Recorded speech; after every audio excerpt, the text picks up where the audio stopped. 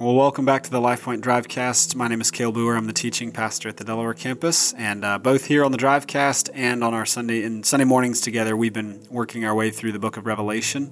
And I hope as well as you're listening here on the Drivecast, we've got some devotional content written that goes with each day on the Drivecast. I use the app when I listen to the Drivecast, so it's right there on the app. You can access that devotional content. We've got a writing team with members of our church who are writing and just doing some fantastic work there. Those devotionals are great, so I hope you're taking the time to read through those as well. But today we're in Revelation 19, looking at 11 through 21, and I want to read to you 11 through 16. So it says, "Then I saw heaven opened, and behold, a white horse. And the one sitting on it is called Faithful and True, and in righteousness he judges and makes war." This is a description of Jesus, by the way. "His eyes are like a flame of fire, and on his head are many diadems, and he has a name written that no one knows but himself. He is clothed in a robe dipped in blood, and the name by which he is called is the Word of God. And the armies of heaven, arrayed in fine linen, white and pure, were following him on white horses. And from his mouth comes a sharp sword with which to strike down the nations, and he will rule them with a rod of iron. He will tread the winepress of the fury of the wrath of God, the Almighty. On his robe and on his thigh he has a name written, King of Kings and Lord of Lords." Verses 17 through 21, I'm going to summarize those for you because they're rather gruesome in a sense. It's a very vivid picture where the voice from heaven calls out and says, "Come, gather for the great supper of God, to eat the flesh of kings, the flesh of captains, the flesh of mighty men, the flesh of horses and their riders, and the flesh of all men, both free and slave, both small and great." What's happening here is there's a feast here that's almost like a parody of the feast that we just saw before this. So in verses 6 through 10, there's the marriage supper of the Lamb, and all those who are in Christ, who have been covered by the blood of the Lamb, who have been saved and forgiven and washed clean by him, are brought to this supper where they, the bride of Christ, the church, are with Jesus the groom, together with him forever in joy. And so this is, hey, those who have followed the beast, those who have set themselves up in rebellion against God, this is the result, right? This sort of horrible feast of death in a sense that's sort of the opposite of the marriage supper of the Lamb. And then it closes out with the beast and the false prophet being totally destroyed, right? The beasts that we saw that come up out of the sea and out of the earth, the beast and the false prophet from earlier in Revelation, they are thrown into the lake that burns with sulfur. That's into the lake of fire that burns with sulfur, and then the rest that followed them are slain. And so it's gruesome in a lot of ways.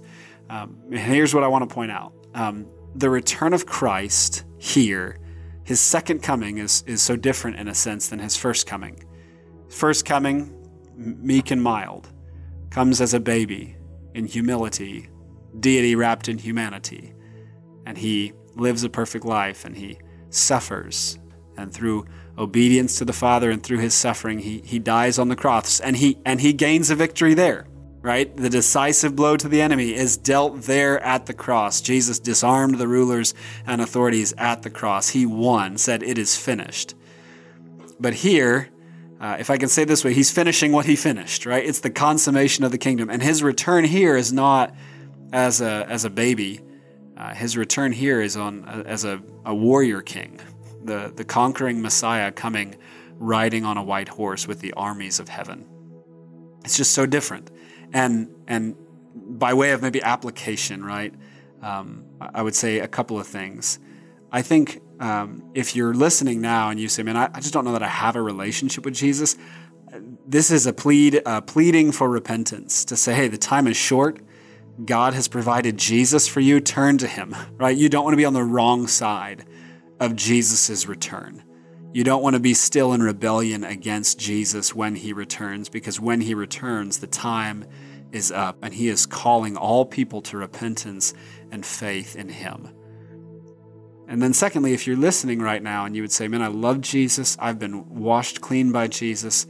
I'm following Jesus," I would say, stay faithful. Keep your eyes fixed on him. That's a big point of the book of Revelation. And tied in with that Something that our writers put down in the devotional is, man, no matter how dark things get, no matter how difficult things seem to get, no matter when we look around and we say, God, where are you in all this? We have to remember that Jesus has already won. At the cross, he's already won. And one day Jesus will finish what he started. We will see him victorious. The gospel's moving forward even now. People all over the world are coming to faith in Christ. And one day Jesus will finish. He'll finish what he finished, finish what he started. He will come back and his victory will be absolute and complete. And that should be an encouragement and a motivation for those of us who know him and love him to keep going and say, let's keep our eyes fixed because we know that the best is yet to come. Let me pray for you, and I want to encourage you to take some time to pray then for yourself. Father, we love you.